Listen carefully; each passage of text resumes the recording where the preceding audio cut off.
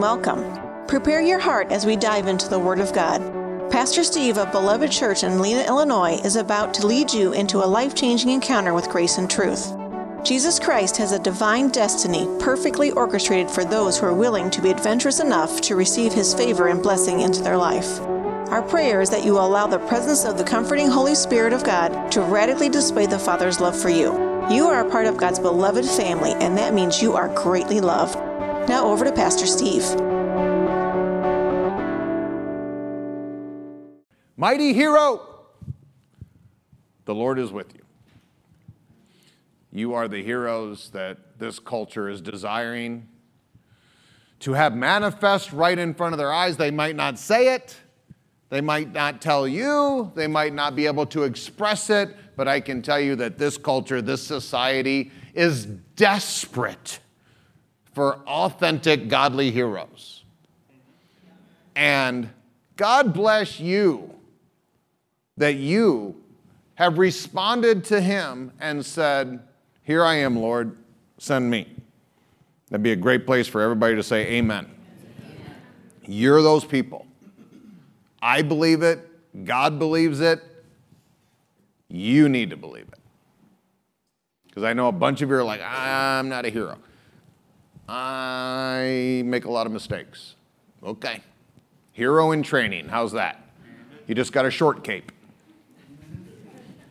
Amen. Some people got longer capes than others, but you still got a cape. Amen. We are fighting for truth, for justice, and for the kingdom way. Amen. We're going to fly into situations with our chest sticking out, take all the bullets and deflect them, and rescue people, the downtrodden, the hurt, the abused, the oppressed of this society, and carry them into safety. Psalm 16:3 says, "The godly people in the land, those are my true heroes." God has already called you heroes. In the Old Testament, godliness was a choice based upon your actions. In the New Testament, godliness is your divine nature. You are godly on the inside. You need to work out your salvation in fear and trembling. In the Old Testament, they had to work in their salvation. They had to work into righteousness. They had to work into godliness. In the New Testament, we are godly in our spirit, and we need to work that out. It's a whole lot easier of a process to get something that you already possess out of you than it is to go try to find something you don't have. This is of incredible importance. This is part of my life message on the finished work of Christ, because if Christ has finished it and deposited it on the inside, now the work is getting it out. Instead of what most of Christianity is doing, which is they're asking God to do something for them, or they're asking for something to be created, accomplished on their behalf, then they can go and get it. God, please give it to me. God, please do it for me. God, please. And his response to that is, I have, his name is Christ. And I've deposited all of that on the inside of you. Now you have to work that out. You are complete in him. Colossians 2:9 and 10 says that he is the fullness of the Godhead bodily. And you are, not will be, you are complete in him. And you just get that, and you are off and running. I've known about that verse for 42 years. I ain't got it all figured out yet. So I'm not saying that the light's gonna go off and you're gonna be there. But at least start the trek. You are complete. There is nothing missing. Next verse says, there is nothing missing. Nothing. God didn't make you broke. God didn't leave out a part. He didn't forget about the one thing. Oh, I didn't know they were going to go through that situation in life. Quick, Jesus, get them the thing they need. And the reason I'm highlighting this right now, I believe that the Holy Spirit has his finger on this, is because I listen to a lot of people's prayers, and this is the opposite of most people's prayers. God, please do this. God, please give me. God, please help. That is contrary, for the most part, to this verse. God has completed you on the inside. Now, God, help me work it out. God, help me have revelation. God, help me have understanding. I'm super good with all that. But God, heal me. God, bless me. God, fix my finances. God, fix my heart. God, fix my wife. Sorry, Kay's more complete than I am. Have you met her? Psalm 16:3, the godly people in the land are my true heroes. I take pleasure in them. God is pleased with your godliness. You are not going to hear that in very many churches.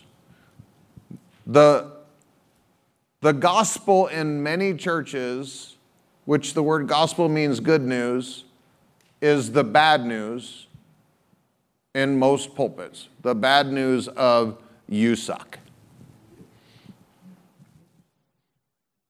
And then those same people are the ones that carry that message into their world. And they complain about everything, and everything that everybody else is doing is wrong, and everything the government is doing is wrong, and everything that my pastor is doing is wrong, and everything, because they're wrong.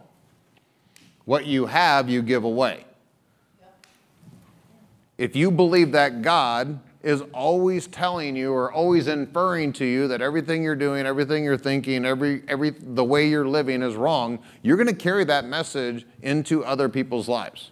And that's why some of you, hopefully this is landing on some of you right now, because this might help you figure out why not a whole lot of people really want to hear your opinion on stuff. That was way too quiet. The gospel is what's right about you. That's good news. Bad news is you're doing everything wrong. Good news is Jesus did everything right. Trust him.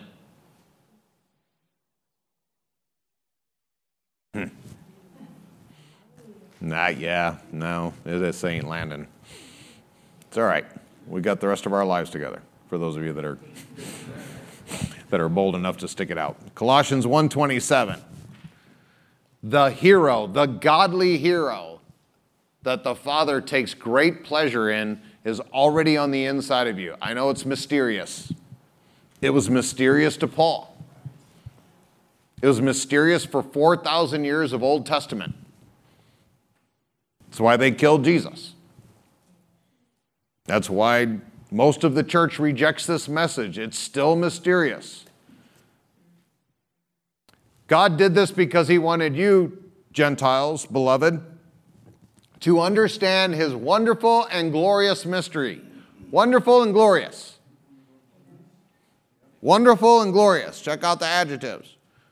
Not painful, not confusing, not disheartening. Wonderful, glorious mystery. And that mystery is that Christ lives. Present tense, active. The same Christ that worked with the Father and the Holy Spirit to create the universe, to part the Red Sea, to calm the storms, to heal the leper, to raise the dead. That same Christ lives in you. Lives in you. Not taking a nap in you, not in a coma in you, not hiding in some recessed corner in you. Lives in you. He wants to be there. Think about this. You're God. You could have any mansion on any planet, in any galaxy, in any part of the universe. And he chose your heart. That's the mansion that God wanted to live in.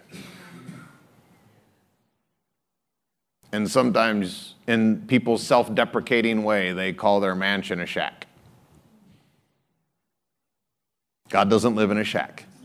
He's God. He's living in that beautiful thing that's called your heart. And he chose to be there. In fact, he wanted to be there before you wanted him to be there. You had to ask him in.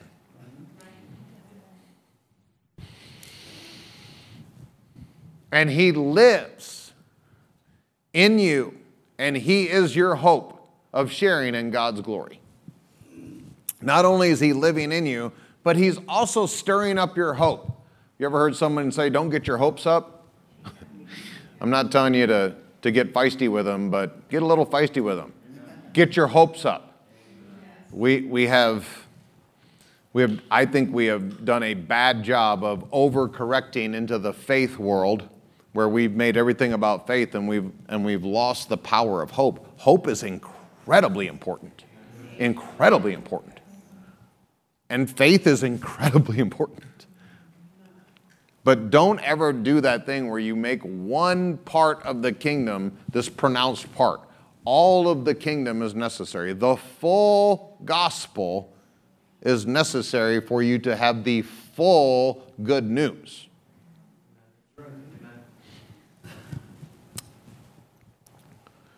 Courage is contagious. A quote that is common today in some of the circles I run in is that courage breeds courage. If you are not a courageous person, I would exhort you to check your environment. Slaves make slaves. Heroes make heroes. Courage is contagious. If you are not courageous about things in your life, it's probably because nobody's breeding it on you. Discipleship. Everything comes back to discipleship. Courage is contagious. This is Billy Graham. When a brave man takes a stand, the spines of others are often stiffened. Man, what an incredibly powerful way to state that. The most accepted sin in the Americanized Christian in the world today, in my opinion, is a 4-letter cuss word. And I don't say this to try to be flamboyant or to try to do that shock jock stuff that like radio or whatever. I'm not trying to use the disgusting aspect of cussing or swearing. And those of you that know me, I hate it. I have never said in 27 years now, I haven't said a cuss word or a swear word. Not accidentally when I hit my thumb, not. There's been a few times I've had to use those words in giving depositions and doing things where I had to repeat other people, but I have never slipped the tongue. It's filth. It's filth. And I'm not going to let my tongue be used by the enemy in that way. And I'm not picking on anybody if that's your thing. But I'm saying that I'm not using this 4-letter F word thing to shock people like, oh, Steve's on the verge of wanting us to think about. No. I'm saying that because to me, this is what this has. You would not, I don't care what you do to me, what you threaten with me, I won't cuss. I won't do it. Sorry. And I hope to reverberate this into your heart. That if I'm calling it this, so obviously I think this speaks more to me than some people, because some people can just pop off an F word and it ain't no big deal. That should be a huge deal to you. It should be huge that the only thing that you actually can have to release power into this world is words. Have you ever thought why the human race, the part of God's creation, there's only one part of God's creation that has the ability to do words, is the human experience. It's the people made in the image of God. Now you know why the enemy wants you to use your tongue to accomplish his kingdom. Because God gave you that tongue and those words to accomplish his kingdom. So when I say these things, I'm not trying to bring in some kind of shock. I'm telling you, this is coming out of the heart of me. As much as I hate cuss words and swearing, and the granddaddy of all of them, the F word, that's why I'm using this as a designator, because it is totally acceptable. Not only is it acceptable in Christianity today to cuss, it's acceptable in Christianity today to fear. And they both should be atrocious. And I know people are like, remember when I said about that balance thing at the very beginning and how proud I was of everybody? This is a good chance for everybody to remember that. He's picking on cussing, and I like it. You need to not. Fear wants to destroy you. And you give it power by giving it your words and by giving it your submission. When fear comes and says, you better or else, and you do, you have yielded authority to fear. Romans 6:16 says, know ye not that to whom ye yield yourselves servants to obey, his servants you are to whom you obey, whether of sin unto death or of obedience unto righteousness. Wherever you find your submission, you will find your allegiance.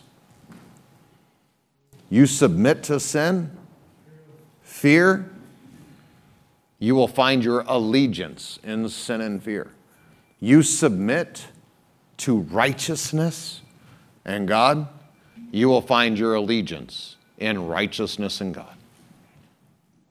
Man, this is so powerful, so opportunistic.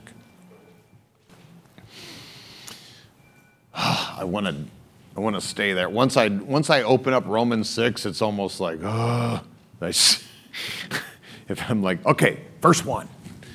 But it'll take a couple hours, and you guys don't want to do that because you want to eat your sugar. The second, and note, I actually changed this a little bit this morning because I was meditating on it, and I think I've said it just a little bit wrong in previous messages. The most accepted sin in the Americanized Christian today is the 4-letter F word, fear. And then I said, and I conjuncted them, and the Holy Spirit actually, when I was meditating, I spent about 3 hours this morning meditating on these things, and he basically told me I said it wrong. The most accepted sin is fear. But the most dangerous 4-letter cuss word is feel. Note the change. Pervasive, accepted. Fear. But dangerous, feel. Because feel can lead you into anything. Feel leads you into fear. Yep. Feel will lead you into the depths of sin that many people that I know cannot get out of. Feel will lead you to addictions. And addictions can take you out of Christianity as easy as anything. You know how many people I know that at one point in their life, they were wheels off hair on fire for the Lord, and then an addiction sneaked up on them? They had it under control. You know you have an addiction under control until you don't?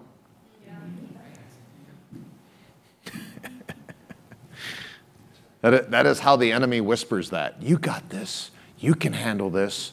You're good. Whenever the enemy is encouraging yourself, beware. Because he's not the encourager. He's the accuser of the brethren. So when he's coming to you and saying, you're strong enough, you can handle this, you can watch these things and it won't affect you, you're such a great Christian. Note to self, when the enemy is telling you how great of a Christian you are and encouraging you to do stuff, probably not the direction you want to go. Probably not. Amen. Remember how Satan tried to trick Jesus, tried to tempt Jesus. Well, you're God. You can make rocks into bread. You should just do it. Why was that a temptation? Because he could. He could make rocks into bread. Jesus was the one that literally made manna out of nothing. He is the one that, with the Father, released manna onto the children of Israel for 40 years. Satan tempted him with stuff that he could do. You think he ain't going to do you the same way? The difference is that his temptation was to prove to Satan something, whereas manna was to give away the heart of God. It was the heart that was different. The most dangerous four-letter F word is feel. I've actually put it on, this is just me personally, you don't have to do this, I'm not even asking or telling anybody to do this, but I've actually put a guard on my mouth that if I hear me say feel, I will either correct it or I will make sure that I explain to whoever I'm talking to that I'm talking about the right kind of feel, because there is a right kind of feel, and I know that all of you understand that. But I'm actually trying to even get it out of my vocabulary. I want to use sense where we use the godly term feel. Like, I feel the Lord is leading me to do this. That's a godly way of using the word feel, but it's still feel. And it can kind of trick your heart into thinking that the Holy Spirit is something that you feel. Well, I got goosebumps. This must be the Holy Spirit. Or it's cold. And the fact that some people don't know the difference, that's the irritating part. And just like what Stacy was saying to more, God bless her for being authentic. There are so many times that I know that people think, like, I know that God is leading. This is God. Didn't you see how the stars fell out of the sky and the angels played and there was pixie dust and the wind went just the right direction and it blew my cape? This has to be God. Or it's not. You know who the God of the natural world is? Satan. If you're looking for signs in the natural to prove God, you're going to prove God, but it's going to be little g God, not big G God. This, man, I tell you what, that is a mouthful right there. If you get that, if that's the only takeaway, your life is radically changed. Because so many people are looking for God to wet their fleece or dry their fleece. If my fleece gets wet, it's God. If my fleece gets dry, it's God. If your fleece is telling you who God is, you're being fleeced.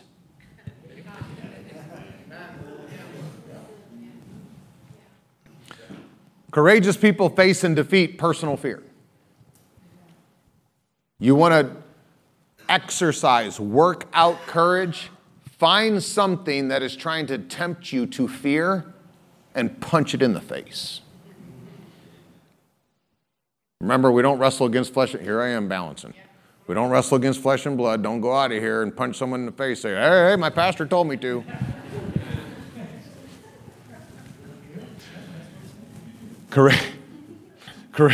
Courageous people face and defeat personal fear. Heroes face and defeat the fear that's affecting other people. You cannot be victorious for others until you are personally victorious. Physician, heal thyself. Work on you before you work on other people. I said this to someone the other day. There's a young man that he watches everything, so he'll know I'm talking about him. There's a young man that I disciple who's in the military, and this kid is just on fire for Jesus, and it so blesses me because he is all passion for the Lord, and so whenever we talk, it's refreshing to me because a lot of times as pastor I got to deal with problems, but this kid is just like, give me as much Jesus as you can in 45 minutes, and he's like, go. And I'm all right, hang on, cowboy. And he was really distraught the other day, and he was messaging me, and he's like, man, I got this friend, and he's saying that this Andrew Womack stuff is a cult, and all this healing stuff is hyper grace, and all this stuff is dangerous, and he's got a friend who knows a friend who knows a friend who believed for healing and died. Shocking. And instead of doing that thing like I would normally do, which is like send him 30 scriptures, and where I said, your friend, how much fruit does he have? How many people has he led to the Lord? How many people has he seen healed? How many messages has he ministered and seen lives radically impacted? And we all know the answer, it's zero. All these critics, they always have zero fruit, but they're criticizing somebody else's fruit. I said, okay, the messages that I'm preaching are the finished work of Christ, the healing, the supernatural, the finished work. These things, Andrew's seen hundreds of thousands, maybe millions of people's lives touched. All these other people, he used Todd White too. Todd White has seen tens of thousands of people healed. I've seen thousands of people healed, saved, delivered. I've seen marriages healed. There is fruit to these things that I'm saying. Amen. Your friend, how much fruit? And this was his answer to when I said that. I totally understand, thank you. If someone doesn't have fruit in their life, if someone has a terrible marriage and they're telling you how to fix your marriage, come on now, this is the world. This is the divorced, mad, angry woman at work telling you how terrible your husband is and you need to leave him. You all know exactly what I'm talking about. You've seen it. If they do not have fruit in their marriage, do not listen to them about marriage. If they don't have fruit in their parenting, if they don't have fruit in healing, if they don't have whatever, if they ain't got no fruit there, I'm not saying they're wrong. I'm just saying you might want to balance out what they're saying to you. If it ain't working for them, okay, that should have went over better. Because you're here, you're already more brave than the masses. It would be so easy to not be here right now. So easy. You could be sleeping in, eating donuts, drinking coffee in bed. I don't know what people do. But whatever that is, you could easily do that. What's easy to do usually is the way the enemy destroys you. All heroes go on an epic quest where they engage in a fierce struggle against a stronger opponent, only to become transformed as a result of the conflict.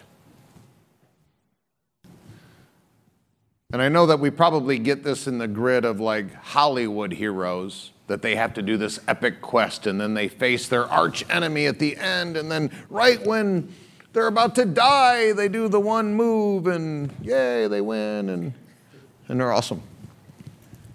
But I'm talking about biblical heroes. Biblical heroes do the same thing. They go on epic quests. God calls them to do something impossible, something beyond the capacity for them to do it.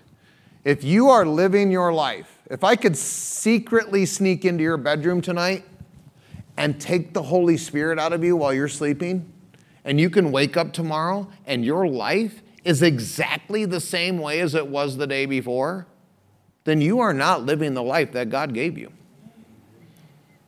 If you're not doing your life by the power of the Holy Spirit in supernatural ways, then you're not doing the life that He came to give you.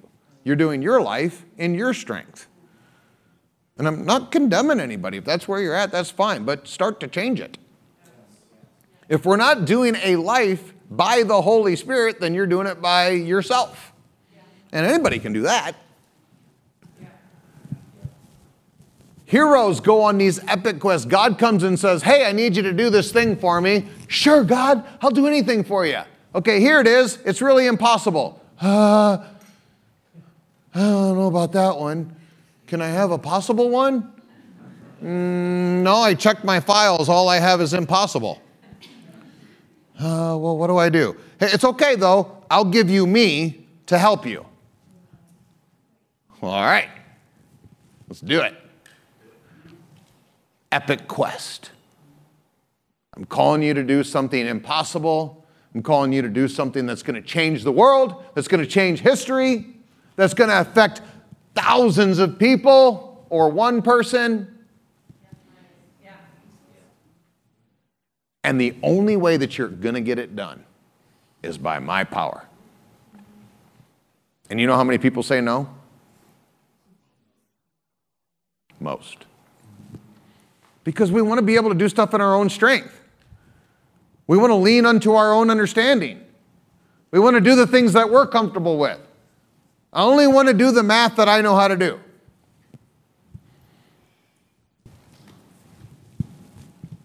Joseph was made stronger by the ordeal of betrayal, slavery, adulterous temptations, and the testing of his personal virtues. And because of those things, he was stronger. Because of those things, he was stronger. These things are tenuous because when you say statements like that, some people go into the ditch and they say, oh, okay, so then hard, bad, terrible stuff makes me better, so I'll go get hard, bad, terrible stuff in my life. No. That's what we call stupid. Let's not do that, beloved.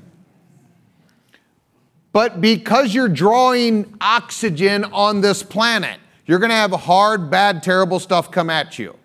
What do you do with it? It's not from God. It's not from God. But God is able to take anything that the enemy has sent to destroy you and use it for your good.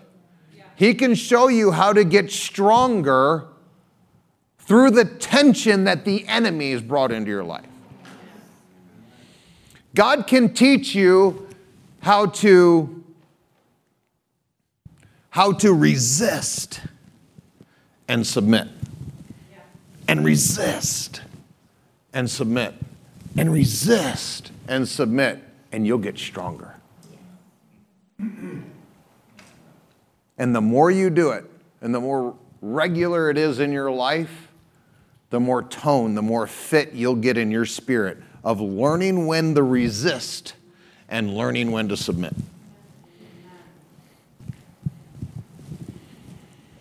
Moses had to banish his self-will in a desert quest, and it took 40 years of discomfort and affliction.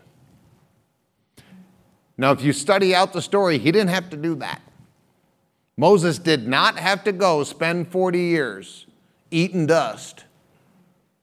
He could have lived in the palace. And I super encourage you to go get Andrew's message on the life of Moses, and he'll explain this in greater detail than I ever possibly can. But I'm here to tell you, it wasn't God's intention for Moses to be in the wilderness 40 years.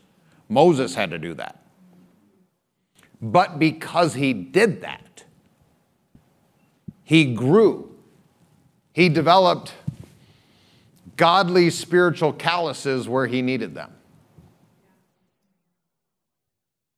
His epic quest was in a terrible place, and lasted way too long, but he was victorious. And because of it, almost anybody on this planet, you mention the name Moses, and they will think about a hero. Moses was a hero. Moses accomplished things for God that very few people have ever accomplished. David was fashioned into a hero while facing the giant of fear that was tormenting his countrymen. But he was made a commander, a king in the caves, on the run, hiding from the ones that were trying to destroy him, with a terrible church. He had 300 broke, busted, and disgusted guys that came and hung out with him. The scourges of earth. And David took the scourges in terrible circumstances and was able to fashion himself into a king and able to fashion those scourges into his 300 mighty men. He was made a hero facing the giant, but he was made a commander who made heroes during the course of those terrible times. Epic quest.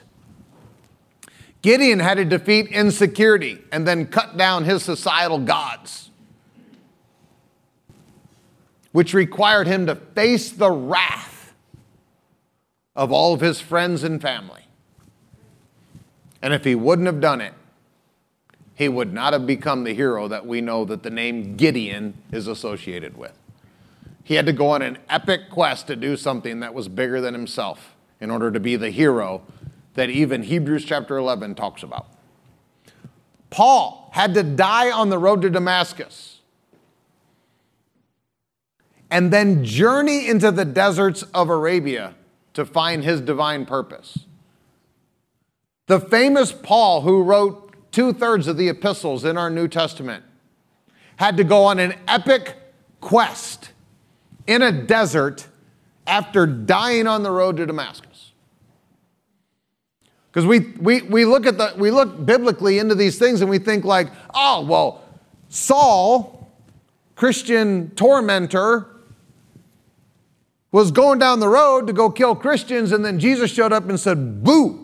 And then Saul turns into Paul, and then he goes to the house 30 minutes later and starts writing epistles and changes the world. It didn't happen that way, y'all. Saul was hell-bent on killing Christians, and Jesus interrupted him and letting him know the interruption was, hey, I'm a Christian. Hey, maybe I need to change my plans. And that started a 3-year solo journey with the Holy Spirit in a desert. It's amazing how these deserts come into play all the time in these people's lives. He had to go on an epic journey, an epic quest in intimacy with the Holy Spirit in order to become the man that all of us believe is a New Testament hero. The reason I'm bringing this up is because God is calling you to an epic quest. And I know you might be thinking, great, what desert do I got to go to, Pastor? It's not physically zip code stuff. It's where do you need to be willing to go in your own life, in your own heart, and tread into places and deal with stuff that has to be dealt with in such a radical way that it actually is an epic quest of your own life. We're talking massive change. Saul to Paul, Joseph from coat of many colors, super cool kid, to slave, prison. These are radical things that these guys and these gals in the scriptures went through. They went on these epic quests, and on the other side of them is where you and I see that godly hero that came out of the ashes of this terrible circumstance. This is Rahab, a hooker, who turns into the lineage of Jesus Christ and is talked about in the Faith Hall of Fame in Hebrews 11. Amen. Pushes through in this epic journey of changing everything, changing her religion, changing her family, changing the entire course and direction of her life, and doing the hard thing. And because of it, ends up in the lineage of David and Jesus. And what we think is that Christ wants to come into the average American life. And he just wants to make like this 0.5 degree shift. Hey, you're doing pretty good, sweetie. Yeah, you're all right. Most people seeing your Facebook profile, everything's good. I just want you just a little bit adjustment. The Lord didn't come in to give you 0.5 degrees. The Lord came in to kill you. Welcome to the cross. And in his grace and in his love and in his mercy, instead of killing you, he killed himself. And gave you the benefits of that death. So now, either change everything and go on the epic quest that he's called you that's only going to be able to be accomplished in his supernatural power, or keep doing life your way 0.5 different. You doing it your way 0.5 different takes you to the wrong planet, just so you know. That's not the planet he wants you to go to.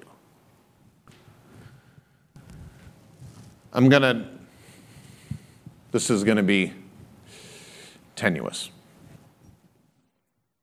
But I'm going to try to show an epic quest in the life of Nehemiah. I'm going to cover the entire book of Nehemiah in 25 minutes. Anybody taking bets? If we are given a choice between sparing ourselves from discomfort, tribulation, and suffering, or walking into the unknown led by the Spirit, unafraid of the quest, which one of those two do you think that a hero would choose? Is it better for you to be delivered from the process or to be delivered through the process?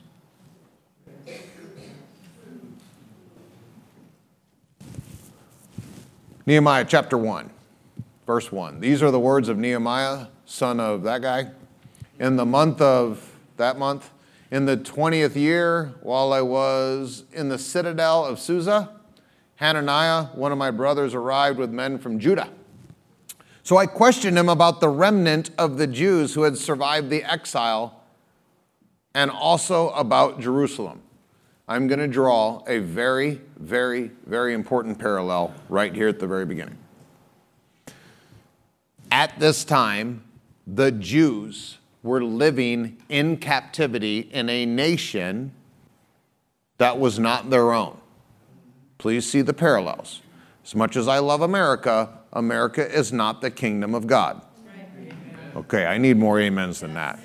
Because I feel like sometimes I get this out of balance. If you think that America is your savior, you have missed the entire purpose of me drawing breath at this pulpit. Amen. They are in a nation that is not their nation, in captivity to a system of government that is not what God intended for them to have. Please draw the parallels between America and the kingdom of God. As good as America is, it is not the kingdom of God. And we, as citizens of this nation, as great as this nation is, and as much as I believe in it, and we're going to fix it. Amen.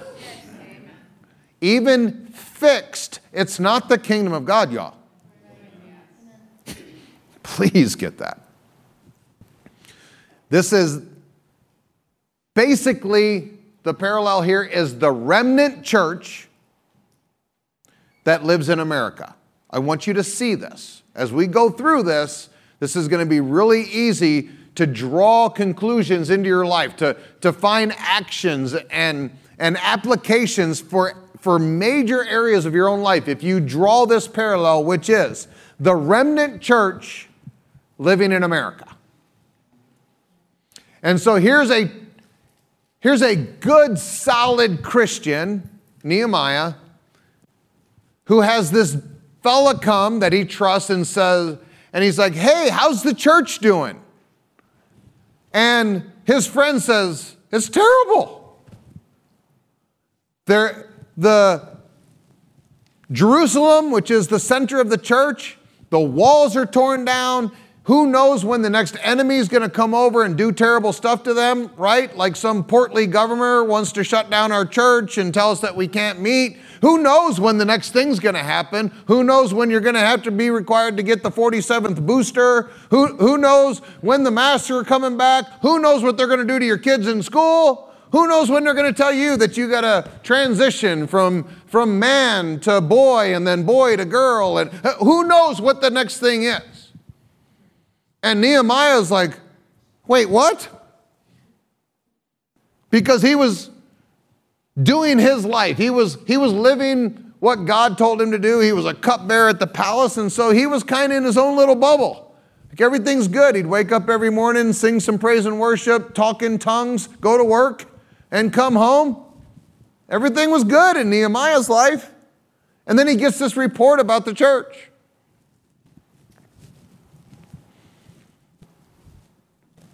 Verse 3. And they told me the remnant who survived the exile are there in the province in great trouble and disgrace. The wall of Jerusalem is broken down and its gates are burned with fire. When I heard these words, I sat down and wept. I mourned for days, fasting and praying before the God of heaven. The difference between Nehemiah and the average Christian today is that when they know these terrible things are happening in their society or even happening in the church, they don't give a rip. You know what's waking people up to the Great Awakening right now? It's not all the wickedness. It's not all the terribleness. It's not all the tyrants and the oppression. What's waking them up is when something hits them. It's when they come for your paycheck. It's when they come for your arm with a needle. It's when they come for your children in your school. You don't care if it's somebody else's kids in somebody else's school. It's your kids all of a sudden. This shows you how selfish our society is. It's wheels off. Selfishness. The difference between Nehemiah and what's going on in our world today is that Nehemiah actually had an attachment to what the church was supposed to be. And it broke his heart to hear what was going on. Then I said, O Lord God of heaven, the great and awesome God who keeps his covenant. Didn't we sing about faithful God? God will always be faithful. He will never fail. Walking around these walls, I thought by now they'd fall, but you have never failed at all. Never. It's a God word. Never failed, never failed, never failed. And Nehemiah knew it. So why was there failure in Jerusalem? Why is there failure in the church? Why is there failure in your life? Why are things not the way that the promises of God says they should be? O Lord God of heaven, the great and awesome God who keeps his covenant of loving devotion. Hasid is the word in the Hebrew. Man, I cannot get off track. With those who love him and keep his commandments. Ding, ding, ding, ding. Now we have a winner, beloved. Now we know where the lack of failure for God's promises are in a person's life. This is directly out of Romans 8:28. God is able to work everything together for good. And most people stop. And they make God a liar. The rest of the verse is, God is able to work all things together for good to those that love him and are called according to his purpose. That statement that I made right there, I did an entire series on called Love and Purpose. It's on a USB back there. Please get it if that went over top of your head. I did 19 messages on one verse. Yeah, baby. I'll do them again. Loving devotion with those who love him and keep his commandments. You keep going, Mary, because I'll lose track over here. Let your eyes be open and your ears attentive to hear the prayers that I, your servant, now pray before you this day and night for your servants, the Israelites. I confess the church. How's that? The American church. I confess the sins that we, American church, have committed against you. Both I and my Father's house have sinned. Notice that he conjoins the activities of his brothers to his own life, even though it's not personal. The failure of the American church might not be your personal failure, but we have failed.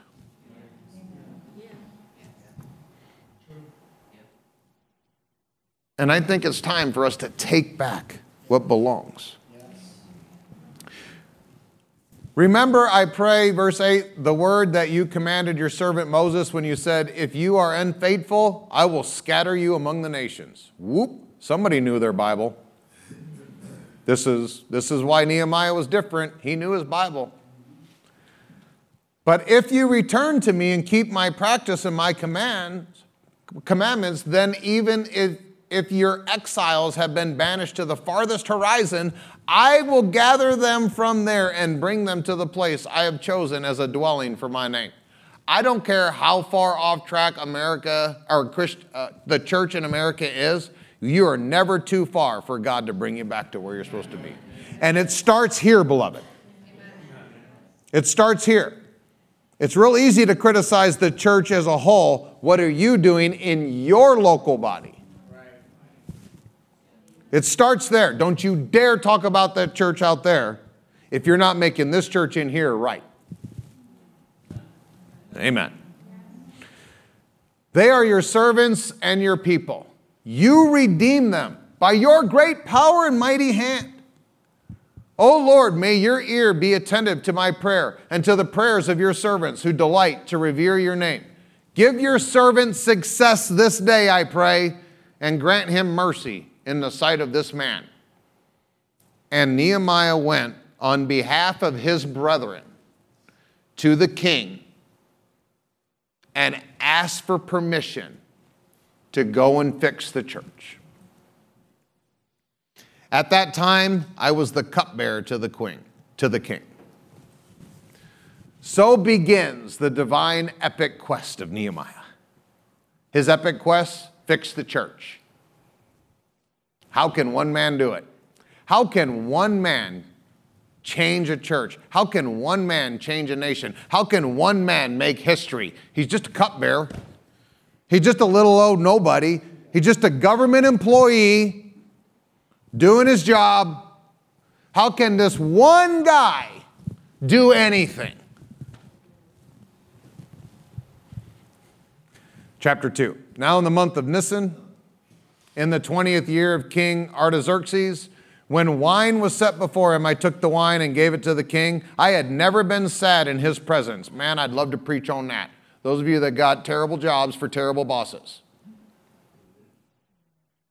I wish you had the heart of Nehemiah, to where you have never been sad in the presence of your terrible boss at your terrible job. So the king said to me, why is your face sad? Though you are not ill, this could only be sadness of heart. I was overwhelmed with fear and replied to the king, may the king live forever. Why should I not be sad when the American church where my fathers are buried lies in ruins and its gates have been destroyed by fire? What is your request? So I prayed to the God of heaven. Note that he prayed. You know how many people see a problem and they're like, I got it. Got it. Oh, I made a bigger mess. Yeah, maybe you should have prayed. Maybe you're not supposed to fix every problem for every person all the time. Amen? I was outside and I seen this problem in the world. Pastor, we should start an entire branch of the church to solve this problem out there. You know what you need to do? You need to start a food pantry. Do you know there's already 14 of them in Stevenson County? Well, no, it doesn't matter because somebody's hungry somewhere. Okay, well, let's spend thousands of dollars and take 15, 20 people in the church and spend all week long dealing with this food pantry to feed the one hungry person who could go to 14 other food pantries. This is American church today. It's invent a problem and then solve a problem and call it Jesus. It's what the government does all the time. I shouldn't have got off on that. So I prayed. And then I answered the king, if it pleases the king, and if your servant has found favor in your sight, I ask that you send me to Judah, to the city where my fathers are buried, so that I may rebuild it. Notice, he got permission. We don't do this very often. Well, God told me to go and... Really? So you're going to be a rebel. Take that, everybody that's in leadership. I know what I'm doing. I'm out of here. You're not like Nehemiah. Then the king with the queen seated beside him asked me, how long will your journey take and when will you return? Notice that the king and the queen loved Nehemiah. Shocking that somebody in the secular world could so greatly appreciate a Christian working in their environment that they actually want them to be there. When I put in my resignation, I'd seen my boss cry for the first time in my life.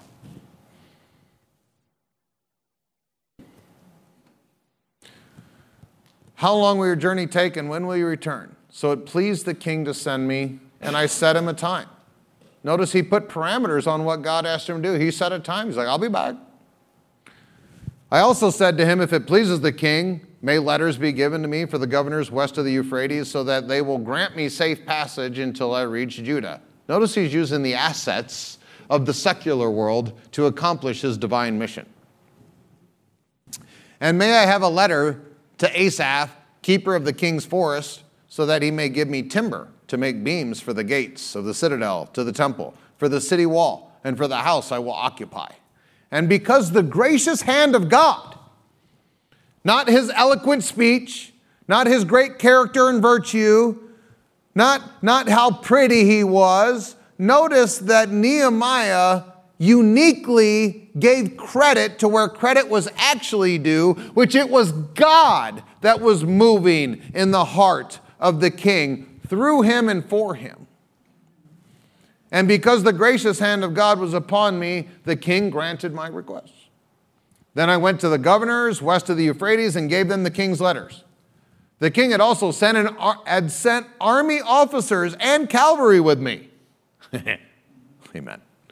But when Sanballat, the Horonite, and Tobiah, the Ammonite official heard about this, they were deeply disturbed that someone had come to seek the well-being of the Israelites.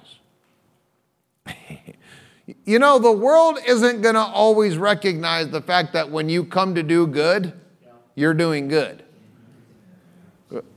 I can say, obviously, with a lot of personal experience, that when I wanted to do the good thing of keeping the church open in the pandemic, scandemic, they didn't really see my good as being very good. And I had to make sure that I double-checked with my God that the good thing that I was doing wasn't good that Steve thought was good, but it was actually good that God thought was good. Because Steve good is not equal to God good. Then I said to them, you see the trouble we are in Jerusalem. You see the trouble we are in. Jerusalem lies in ruins, and its gates have been burned down. Come, let us rebuild the wall of Jerusalem so that we will no longer be a disgrace. And so he implored his enemies, don't be against me, be with me. Let's do it together. You know, we immediately see people that come in and they're contrary to us. We immediately see them as our mortal enemies, and we're looking for sniper rifles to go and make sure that we deal with them. You know, the first thing you should do is you should implore your enemy to be your friend. You should pray for those that despitefully use you. You should make friends of your enemies. Not all enemies will be your friend. Can I get an amen on that? Amen. I also told them about the gracious hand of God upon me. God's with me, y'all. God's with me. You might not want to be against me. You don't want to be fighting against somebody that God's fighting for. Man, I hope you got that. You better be real careful before you go fighting against your brother and your sister in the Lord, because if God's on their side and you're fighting against them, oh boy. Let us start rebuilding, they replied. And they set their hands to this good work. Chapter 3. I'm going to jump around in chapter 3. I'm going to read 5 verses and show you something that was very similar in chapter 3. Verse 3, the fish gate was rebuilt by the sons of whoever that is. They laid its beams and installed its doors, bolts, and bars. Beams, doors, bolts, bars. Verse 6, the Jeshanah gate was repaired by Joiada, son of, dear Lord, these people need to be Americans. They laid its beams and installed its doors, bolts, and bars. Beams, doors, bolts, and bars. Second time. Verse 13, the valley gate was repaired by all those people, and they rebuilt it and installed its doors, bolts, and bars. Verse 14, the dung gate was repaired by those 2 guys and that other friend of theirs, and he rebuilt it and installed its doors, bolts, and bars. Verse 15, the fountain gate was repaired by these people, and he rebuilt it and roofed it, and installed its doors, bolts, and bars. Are you seeing a common theme here? They were building the walls. Most people, if you walked up to a fairly decent Christian and you said, hey, what did Nehemiah did? Well, he built the walls. Do you know there's an entire chapter that has little to do with the walls and has much to do with beams, doors, bolts, and bars? Why? You can build all the walls you want, but if you got holes in them, oh, Jesus. You know how many Christians got great walls with big holes? I've got this big, strong wall of righteousness, and I love TV. Oh, yep, nope, not a single amen. God bless you guys. Let's go somewhere that you don't like. I've got this great, big, strong wall, and I love sugar.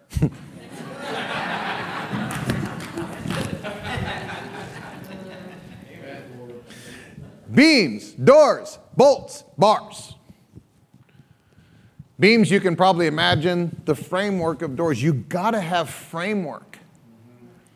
The foundational doctrines and truths. This is why I incessantly repeat myself in things like the finished work of Christ and you're complete in Him and the gospel being good news and righteousness through faith, faith justification for righteousness and all of these things. They need to be rebuilt, because those are the foundations that the doors are always going to be hung on. You need the walls. The walls is getting born again. Congratulations, you're born again. You got walls. Jesus came and built the walls. But what are you going to do about the doors?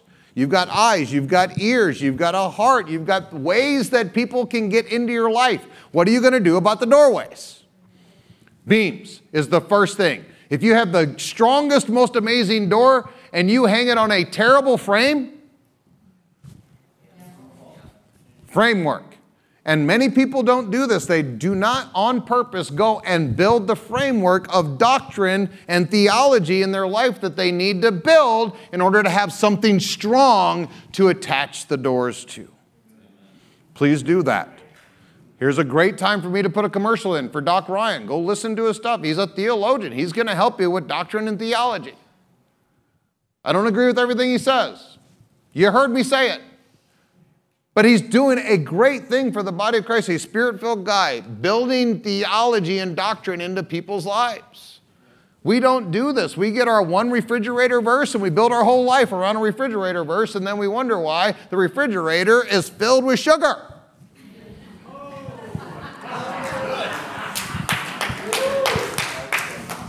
Did it twice. Beams, foundations. Foundations in the new birth. Foundations in the apostles' doctrine is what it talks about in Acts chapter 2 and Acts chapter 4. Doors, Jesus.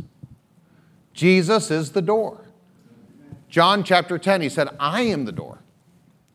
Why is that important? Because that means intimacy. You can't just have Jesus come in on the new birth and say, whom, there you go, everything's great.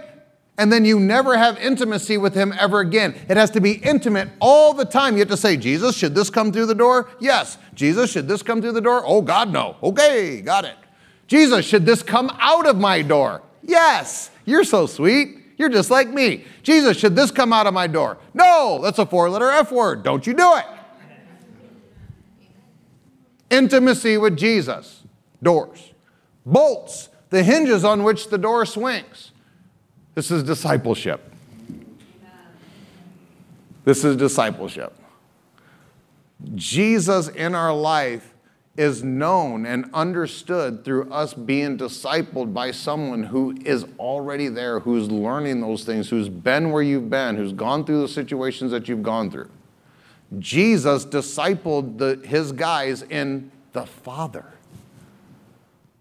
That's what the door swings on. And then bars. That's locks. Locks, y'all. Your doors need locks. And I know this flies in the face of leftism, American brokenness, where we had open borders and anybody can come in anytime. We just found out how that worked when they sent some illegal immigrants to Martha's Vineyard, and they all freaked out because all of a sudden their sanctuary city, they went and piled those folks in a bus. In 44 hours, they got rid of every single one of those people in their sanctuary city. Hypocrites and liars. Disgusting. Terrible. You need doors with locks. You sleep in a house that's locked, not because you hate people, but because you only want people to come in that you deem safe. Locks are opened with keys. Keys to the kingdom is what Jesus said that his doctrines were. Understanding the New Testament truths that Jesus gave us. He said, why call you me Lord, Lord, and do not the things that I say? Keys. We need to have his kingdom truths. Not to do another commercial, but we got an entire series back there called King and Kingdom. Understand the keys to the kingdom by getting one of the keys to the kingdom. That just felt right in there. Chapter 4. Oh, my Lord. I hope you guys didn't bet. Now when Sanballat heard that they were rebuilding the wall, he was furious and filled with indignation. Why would a good Christian not want you to be a super healthy Christian? I know, shocking that there might be people in your life that don't want you to succeed, that don't want you to have a great life. I know that nobody in here is probably believing this. I'm probably preaching this out there to the choir. But there's people that actually call themselves Christians that don't like you. Amen. They don't want you to succeed. They'll actually work against you. Shocking. It's not unique to you, beloved. Please get this. It's not just you. We call it life. Everybody's going to go through it. Just be okay with it. He ridiculed us. He said bad things about me on Facebook. He ridiculed the Jews before his associates in the army of Samaria, saying, what are these feeble Jews doing? Can they restore the wall by themselves? Will they offer sacrifices? Will they complete it in a day? Can they bring these burnt stones back to life from the mounds of revels? Will they? All these questions. You know what happens when your life gets confusing and complicated? You tend to not do the thing that God called you to do. You know why? How most of these people get into your life and cause you to get confused and complicated? They ask you a bunch of questions that doesn't matter for nothing. Not one of these questions mattered. Not one of them. If you're wrestling with questions in your life, one of the things I'll ask you is, does it matter? Does it matter? Does the verb tense on that one word in that one verse, is that going to change your life if you get it figured out? Can we please keep the main things as the main things and the priorities as the priorities? Then Tobiah the Ammonite, who was beside him, said, even if a fox were to climb up on what they are building, it would break down their walls of stones. So then you know what you got? Folks making fun of you. Well, I don't want an open Christian in public because people will make fun of me. Think about this statement, that a fox will climb up on their walls of stones. If a fox climbs on a wall of stone and it fell down, it wasn't a real wall, y'all. So the only way that people can insult you and get you off of what you have, it's because it's not real. It's fake. You know how many people have fake Christianity? Hear us, O God, for we are despised. Oh, the clock.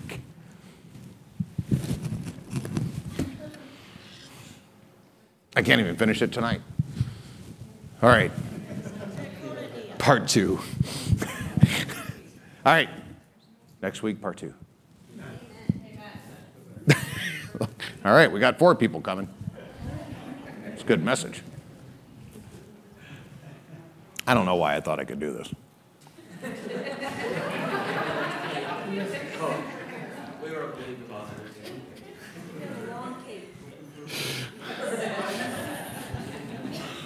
Ryan's laughter was the highest. I bet you when I handed these notes back there to Mitchell was probably, yep. You know, it's great to be surrounded by people that believe in you. Like Ryan and Mitchell. He can do it. We believe in our pastor. Nah, he's 3 pages of notes. We're either not eating lunch or he's going to have to stop. So we will have part 2. But man, I got to tell you, Nehemiah, if I see one of you clapping and you're not hearing it,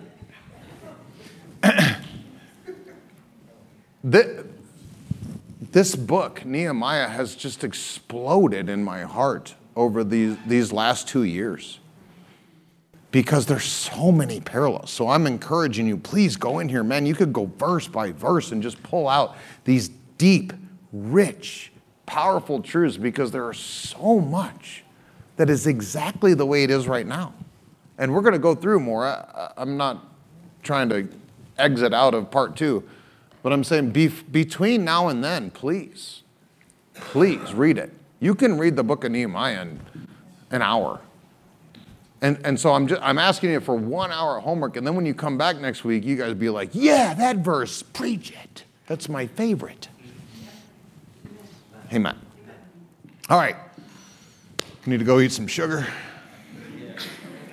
And meat, Lexi. And meat. We'll have some meat, some carbs, and some peanut butter. Amen. All right, please rise. Let me bless you. Thank you so much for sharing this time with us as we have encountered Jesus Christ through the ministry of His life-changing Word. If you would like to learn more about Steve Castle Ministries and Beloved Church, you can go online to stevecastle.com or belovedchurchillinois.com. You can also contact us at 815-990-0367. Always remember that you are a part of the beloved family of God, and Beloved Church is the place where you are greatly loved. Now please open your heart to receive as Pastor Steve proclaims the blessing of the Father over your life.